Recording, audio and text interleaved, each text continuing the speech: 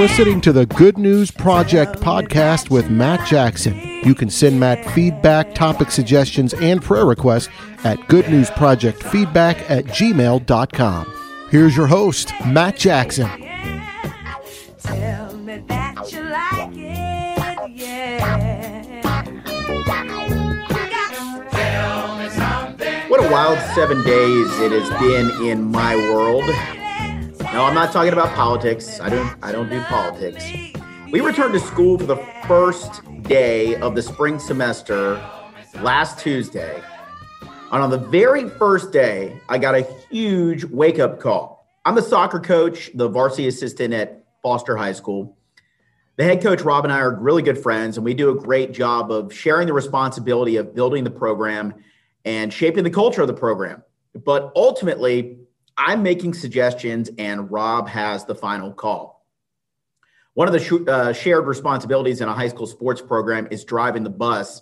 So on Tuesday during seventh period, I drove to Fulshire to go pick up the bus, which would take our team to Traylor Stadium for our district opener with Lamar Consolidated, one of our huge rivals. At around 5:15 p.m., I'm sitting in the school parking lot with the bus and the varsity team on the bus, and I get a phone call. It's Rob. He has a bunch of friends who apparently have tested positive for COVID, and as a precaution, he is going to sit the game out tonight, and I was in charge for the evening. To be honest, I thought he was pulling my leg. We joke with each other all the time. I thought he was just trying to get over on me. But when he repeated the statement that he wasn't coming again, I could tell from his voice he was serious. My heart started pounding a little bit. It's not that I haven't coached a game before. I was the head girls coach at Thurgood Marshall High School for 2 years. And I've also coached Foster's JV team the past couple seasons. But to some extent, those games were completely pressure-free, and there was not a ton of expectation for the results. I mean, I received votes for Coach of the Year my second year at Marshall, despite winning 0 games. My team lost every game. But the other coaches said, hey, that guy did a heck of a job. But let me tell you, it's easy to coach when you have nothing to lose. Tuesday night, that was not the case. Our district is super tough for soccer. And if your team has an off night, chances are you're going to lose. I hung up the phone with the head coach, and I got the team's attention on the bus. I let them know that Coach D wasn't coming, but that we were going to the stadium and we had a job to do. We drove to the stadium. And while the guys went through their normal warm-ups, I broke out my magnetic tactics board and set up our formation and Lamar's formation and explained to the guys exactly what our strategy was going to be that night. There wasn't time to try anything different, and I didn't want to change anything from what the guys were familiar with and experienced executing. I set our team up in a typical 4-5-1 formation, pressing from the front. Sorry, I know, too much soccer jargon here. And I asked each guy if they knew what their responsibility was when they took the field, and they all said yes. So just like we would have been for any other game, we took a knee, we said the Lord's Prayer, and our guys took the field. The first 30 minutes of the game were a total cluster. My midfield didn't follow any of my instructions, and the team was just getting completely overwhelmed. We gave up 2 awful, incredibly soft goals, including our all-district goalkeeper making probably the worst mistake of his soccer life, slow playing a back pass off of an opponent's face and into our own net for an 0-2 deficit. We managed to half the deficit before the break, but I was so miffed at how we were playing, and most importantly, at least to me, that my team had not listened to my instructions or followed my instructions. I was so focused on that my halftime team talk addressed more about why things had gone wrong and not how we were going to fix it. I stared at one of our team captains and asked him why they were not set up as I had instructed. His response, well, coach told us during seventh period that we were supposed to. I interrupted his statement and raised my voice to a level that I never, ever reach. I've only reached this level of anger or exasperation one other time in my life, and it was with my mother, and I don't ever want to relive that moment again. I'm not a screamer, and I'm really not a cursor, but for a regrettable split second, I let my ego get in the way of supporting and helping my team move forward. And I screamed, well, Coach D isn't bleeping here. I'm the coach. You see, as it turns out, while I was off picking up the bus, the head coach had decided to implement a new strategy specific for the team we were playing that night. I had not received that communication. And when I received the news from the coach that I was in charge that night, I didn't even think to ask him if there was anything specific I should talk about before the game. We lost the game 2-1, and we've dug ourselves a small hole to start district play. That loss, without question, was on the coach, me. You see, I was ready to coach, but I was not prepared to coach. To be ready means to be in a suitable state for an activity, action, or situation. Could I go coach the team on a moment's notice? Sure. I was qualified. I was an employee of the district. I had a whistle. I was driving the bus. I even had a bag of soccer balls. I even know the players' names. But was I prepared? To prepare is to ready in advance or pre-plan. Could I be ready to protect my family from a Category 3 hurricane if it showed up on my doorstep tomorrow? Sure, I could. But it would be a whole lot easier to protect them and feel good about that protection if I prepared with batteries and water and non-perishable food, etc.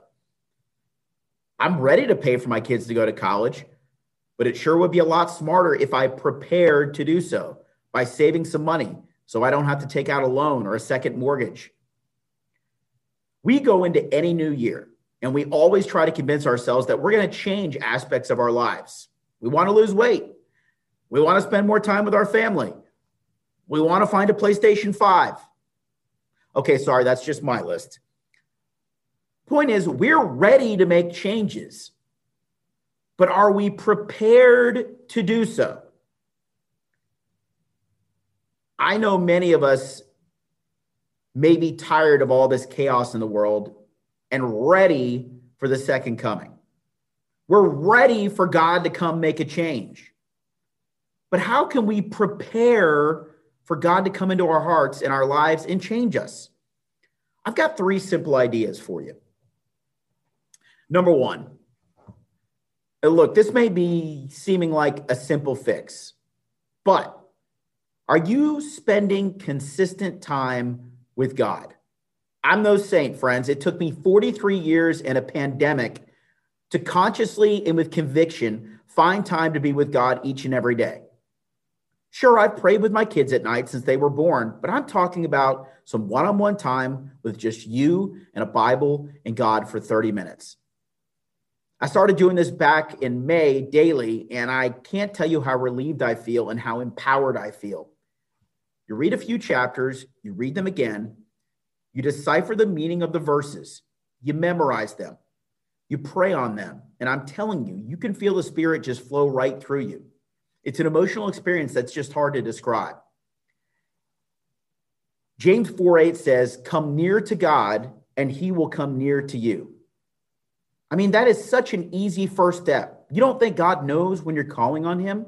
Just get into the Word, that first page you open. That's God talking to you right there.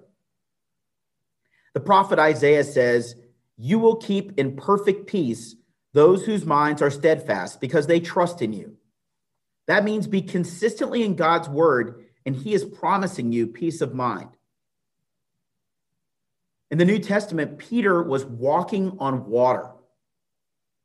But when he thought about the storm around him and lost his focus on Jesus, it was the storm that began to consume him. Tip number 2, pray continually. Pray for yourself. Pray for your family. Pray for our country. Pray for Thanksgiving. Thank God for all he has done and promise him that even if your prayers go unanswered, you're still going to follow him. Matthew 6:8 says, "Your Father knows what you need before you ask him." Don't be afraid or ashamed to pray to God about anything. even when it's a prayer of confession. God already knows what you did. You just have to give him the green light to let the healing begin.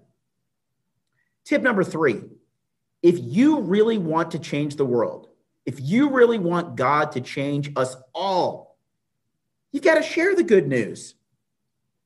In 2 Timothy, Paul writes, I give you this charge.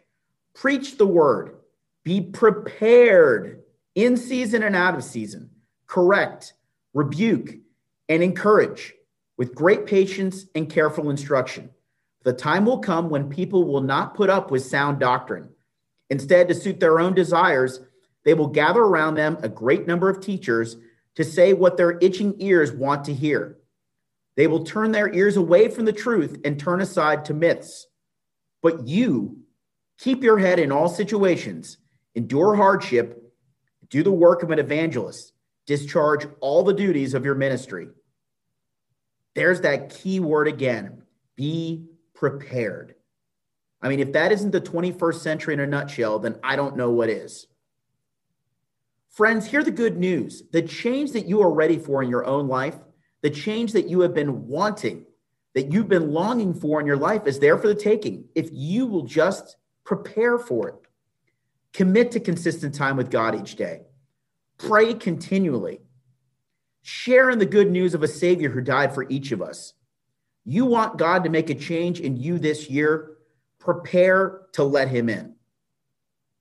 For something to read this week, I'm in the middle of the book called The Resolution for Men by Stephen and Alex Kendrick. They wrote the screenplay for the movies Fireproof and Courageous, which were 2 excellent movies, certainly worthy of your time. This book was created to deal with an ongoing crisis in our world and most certainly in America. You see, men have failed in their calling to take leadership responsibility for their families and follow through with God's covenant to Adam, Abraham, Joshua, and others. Society has given men permission to be irresponsible, immature, and carelessly negligent in their roles as husbands and fathers, while trying to redefine the image of what a man is or is not, rather than the definition that is clearly provided in God's word. It is a challenging book that will definitely rub some people the wrong way, but it will force every man to look in the mirror and answer the question, am I the man God wants me to be? The book calls on men to refuse to sacrifice their families for a promotion at work, refuse to let entertainment eat up all their time and deaden their conscience, and speak out against laws and philosophies that are destroying families. So very important in 2021. Rather than complaining about where our culture is headed, the resolution provides an avenue for men to change current narratives and take back what God has asked of each of us. As it says in 2 Samuel, be strong and let us show ourselves courageous for the sake of our people and for the cities of our God. And may the Lord do what is good in his sight. Something to watch. Mad Money, 5 p.m., Monday through Thursday on CNBC. Now, I'm not going to lie. One of the things that I promised myself in 2021 was that I was going to quit looking at my retirement account every single day. I ruined that by January 5th. However, this long-running show, Mad Money with Jim Cramer, was a sweet little discovery by me last March during spring break when there was no sports on TV and there was nowhere to go. I know nothing about the stock market, but Jim Cramer is extremely high energy and he can make anything sound interesting. I don't watch for stock advice, of which I'm sure there's a lot, and many things that Cramer talks about go completely over my head. But I like to watch for the 2 or 3 interviews that Jim does each day with the CEOs of major companies, people like Elon Musk from Tesla and Bob Iger from Disney. You always learn a nugget or 2 about leadership and how to get an organization headed in a positive direction. Do yourself a favor, tape an episode or 2, or if you happen to be home at 5 p.m. and can invest 20 or 30 minutes in an episode, I'm willing to bet that you will feel like you learned something from it. As a reminder, I love feedback on the pod. If there is anything good or bad you'd like to say so that I can make this pod more meaningful, entertaining, or whatever, or if there's something I can pray about, you can always tweet me at MJ4Sports. That's at MJ4Sports, or email goodnewsprojectfeedback@gmail.com. Ladies and gentlemen, thank you so much for listening. Do me a favor, share this pod with a friend so we can help share the positivity in 2021. For now, Matt Jackson saying so long and thank you for listening to the Good News Project. Tell me something good. You've been listening to the Good News Project podcast with Matt Jackson. To reach out to Matt with feedback, topic suggestions, and prayer requests, email goodnewsprojectfeedback@gmail.com.